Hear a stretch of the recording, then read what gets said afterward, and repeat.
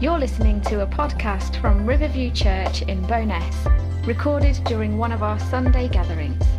For more information about Riverview Church, or service times, or contact details, go to riverviewchurch.uk or find us on Facebook at Riverview Bowness. Well, good morning. What are we talking about this morning? Have you heard the series? Hopefully you've followed us through. Tom's been through a big series there about the arrows of the enemy and how we're coming up against it all the time. And now we're going into the armour of God and how we wear the armour of God. So hopefully you caught that last week as Tom was dressed up in his policeman's outfit with his cap. That was great. And you might have heard this 10 times. I was thinking about how many people have heard about the armour of God in here this morning. But it doesn't matter, because Scripture's for every day. And we need this every day. So this is not sleeping time. Wake up, let's engage and get equipped together. So, we're starting with the helmet of salvation. And if you know this passage, you might be slightly confused by that because it doesn't actually start with the helmet of salvation. Paul doesn't begin with that, but I don't think he minds. And we felt that it's significant because of what it means for us, because of where we're starting, how we're starting. So that's why we've begun with it. And I've brought along my own sermon illustration here this morning. Some of you will probably already know what it is. It's pretty obvious. And some of you probably have, some experience with it, more than others, perhaps, John? Yeah. So I was impressed with Tom's policeman outfit, but I thought that the cap was a little bit lacking. So I brought along a helmet of salvation. Be interested to see what this does with your microphone. Yeah, I know. I'm not sure if I'm going to wear it all the way through, but let's give it a shot. I can still hear you. Kind of. Oh, there we go. Fantastic. No, I can't wear this all the way through, but this, obviously, is a motorbike helmet. And I just want to use this because I think it, in some way, represents what I want to talk about this morning about the helmet of salvation. Because it's protection. Yeah. So there's 2 points here about the helmet of salvation. Protection and declaration. So let's start with protection. I was going to hopefully ride in on a Harley this morning and just roar you all week. But I actually wasn't sure that I would get up the steps, so I decided that was probably not a good idea. But anyway, I've got my helmet, so that's cool. And all bikers should know that this is your salvation. This is your protection against damage and loss. Because that's the dictionary definition of our English dictionary definition of salvation. It's a way of being saved from damage, harm, or loss. And this is a biker's salvation. I mean, you just know you don't go out without it. You don't go to the shop. You don't go on a long run, short run, it doesn't matter. You wear this. Because it's your protection from extreme consequences that could be just around the corner. So you never leave without this. This is just a given, absolute practical given. How many times has this actually saved my life? Never. It's never saved my life. What's it actually saved me from? Technically, it's never saved my life. It saved me from a lot of rain, I can tell you that much. And a lot of flies going in my mouth and in my face. And when you're driving at speed and a fly hits this, that is really disgusting. And you really, really don't want that in your face or in your mouth. So it's definitely saved me from a lot of those, I can tell you. It actually looks very clean at the moment, which is surprising. I've not had a bike for a while, so that's why. But I've been saved from that. But is that true? Is that true that this has never saved my life? It's not true. It's saved my life every time. Because every time I went out, there's the potential for extreme harm and extreme consequences, life-threatening consequences. So it saved my life every time. And it's designed to take blows and to come through so that you can remain standing after. It's designed for that. It's just a piece of plastic, but it's designed to take a blow and that you can remain standing after that. So it's essential. I was going to share some pictures of helmets after accidents, but I thought it was a bit too much. Because actually, it's so severe, some of the scratching and stuff. When you realise that, it helps you to think, actually, I've got to wear this. I've got to put this on. I've got to go out. It's a legal requirement in this country. It's not in all countries. And when you see people out in Italy, sometimes driving around without them, it's really scary. Now, each piece of armour, as Tom spoke about, is as important as each other. They're all important. They're not, one over the other. But what I would argue with this is that, as with biking, this protects your mind, your head, your brain. And you need your brain, and you need your mind to use the rest of your body. You could protect all the rest of you and come out of an accident without your mind. It's not going to do you much good. You need your brain, you need your mind. So I'd say that the same as protecting our minds spiritually. That's why the helmet of salvation is so important. Yeah. So we need to understand that we're in the battle, the series we just came through, that there's potential hazards at every turn. And it's the same, because it's actually worse than there being just potential hazards, because when we go out there spiritually, and we're out here now, He wants to take us down. It's not like car drivers who might want to take you down. Most of them don't, but you act like they will, because that helps to protect you. But we actually need to act like He's always trying to take us down. So we need to protect our minds from the enemy, and this is why we wear the helmet of salvation. This is the reason why it's so important. Salvation is a crown placed on us. And we might know this. We might know, that we're saved. It might be something that we think about happened in the past. But we need to know it every day. We need to wear this every day to protect our mind against the damage that the enemy wants to inflict on us, or the lies that we might tell ourselves. We've talked about the arrows that he wants to inflict. And sometimes they're small, sometimes they're just little flies, and sometimes he wants to take us out completely. So by wearing salvation, we are encompassing our minds.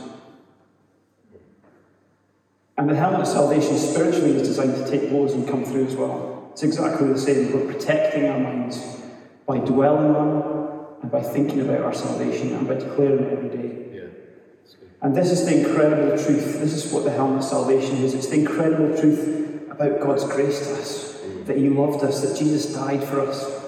And that's something that we live in, that He called us and He saved us. And it's not just something that was done, it's something that's being realised every day. He broke the power of sin and death at the cross, and it's our reality now and our hope for the future. And this is why Paul calls us to wear protection for our minds. It's to maintain this constant wearing of our salvation over us.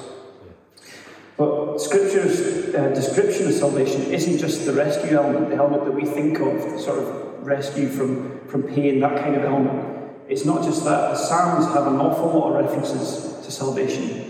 And they're described not just in this rescue scenario, they're described as strength and protection and a fortress. And that's a slightly different take on it. We often see as well this horn of salvation described in Scripture, and there's a lot of references. I couldn't go into them all. But Psalm 18:2 says, "The Lord is my rock and my fortress and my deliverer, my God, my rock, in whom I take refuge, my shield and the horn of my salvation, my stronghold." So it's a slightly different take. It says in Luke 1:68-69, Jesus is the horn of salvation. And that title, it applies to God, but it's also applied to Jesus. So both of them are called the horn of salvation. And Jesus' very name means, the Lord is my salvation. And that's just fantastic. Yeah. So these horn references, they represent strength, triumph, and power. That's good, isn't it? And it's a pointer to the strength of a horn. Where is that located? On the head. Everyone knows what a horn is. Ram's horn or whatever. It's located on the head, and it's a display of power, strength, and defence. And these are the characteristics of God and of Jesus and of salvation in turn. That's what's being declared, and that brings me into the next point. They all cross over here, protection and declaration. The second point is declaration. We don't just wear this as protection every day. It's declaring something. It's a declaration that we make. And it's a declaration in two ways. So the first one is it's an outward declaration. Whose army are we in? Yeah. Who are we? That's what this declaration is. Whose are we? And this is not a very good, This doesn't declare who I belong to. I don't belong to Calberg, but it is on there. But you could write that on the back of that if you wanted to call it your salvation. But this is an outward declaration of who we are. And this is kind of relevant as well, because as a biker, I'm sort of on a bike right now, which is a bit sad, but as a biker, you're kind of in this community. And John will back me up here again. It's like an unsaid thing where you, as you're going along the road, you see another biker coming. It doesn't matter what kind of bike he has. It can be a really terrible little bike. But he's got his helmet on, he's got his bike. You nod. It's like unsaid. Anywhere in the country you've been, you're going along, there's a biker. And it's like you're all just going, yeah, you're cool too. And in Europe they do a little hand wave. You've got to get used to that when you go to Europe. But here, everybody nods. And it's like you're part of this giant club of people who just like motorbikes. That's all you've got in common. You could have nothing in common with those other people. You could get off the bikes and have a chat and what they think about morality, everything could be completely different, polar opposites. But because you like motorbikes, you get a respect nod. And so the helmet of salvation for us is declaring who we are. And it's way, way better than being in a bike club. It's way better than just having one thing in common that is a machine. What we've got in common is that Jesus saved us.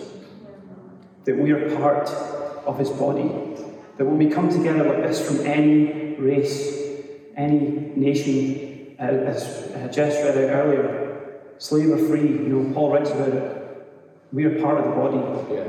That is our commonality. It's incredible. It goes much deeper than just a nod. And it goes much deeper than just one thing in common. When we wear it, we declare that we're part of God's family, that we're redeemed. It's a giant earth-shattering truth that has changed us at our core, that we're cleansed, rescued from sin, redeemed in Christ, bound together, brothers and sisters, and that is better than a club. Yeah, definitely.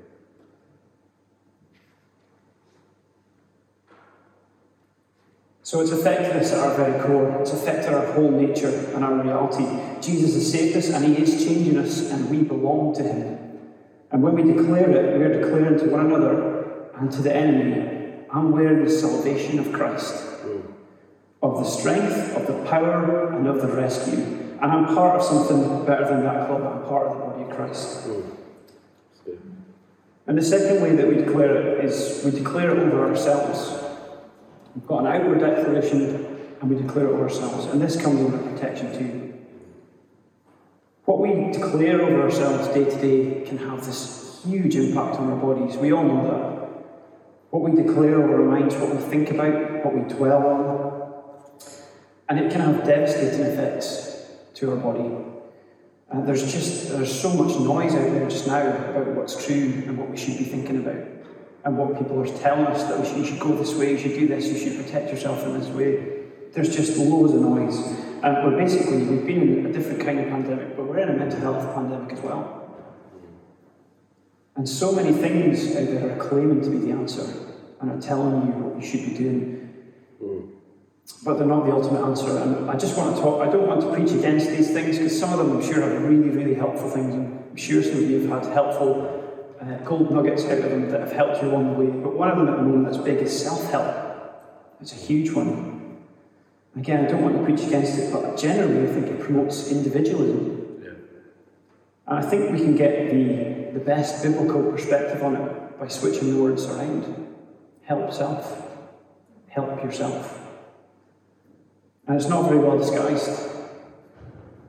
It's whispered at the beginning of the book.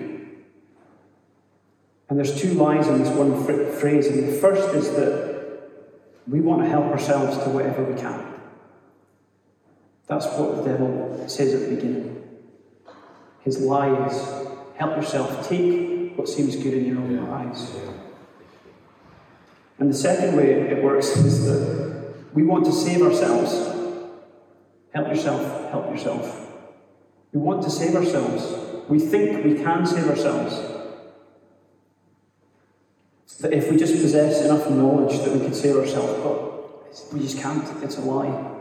And it's a really good tool he's got in his bag to try and say, you can save yourself.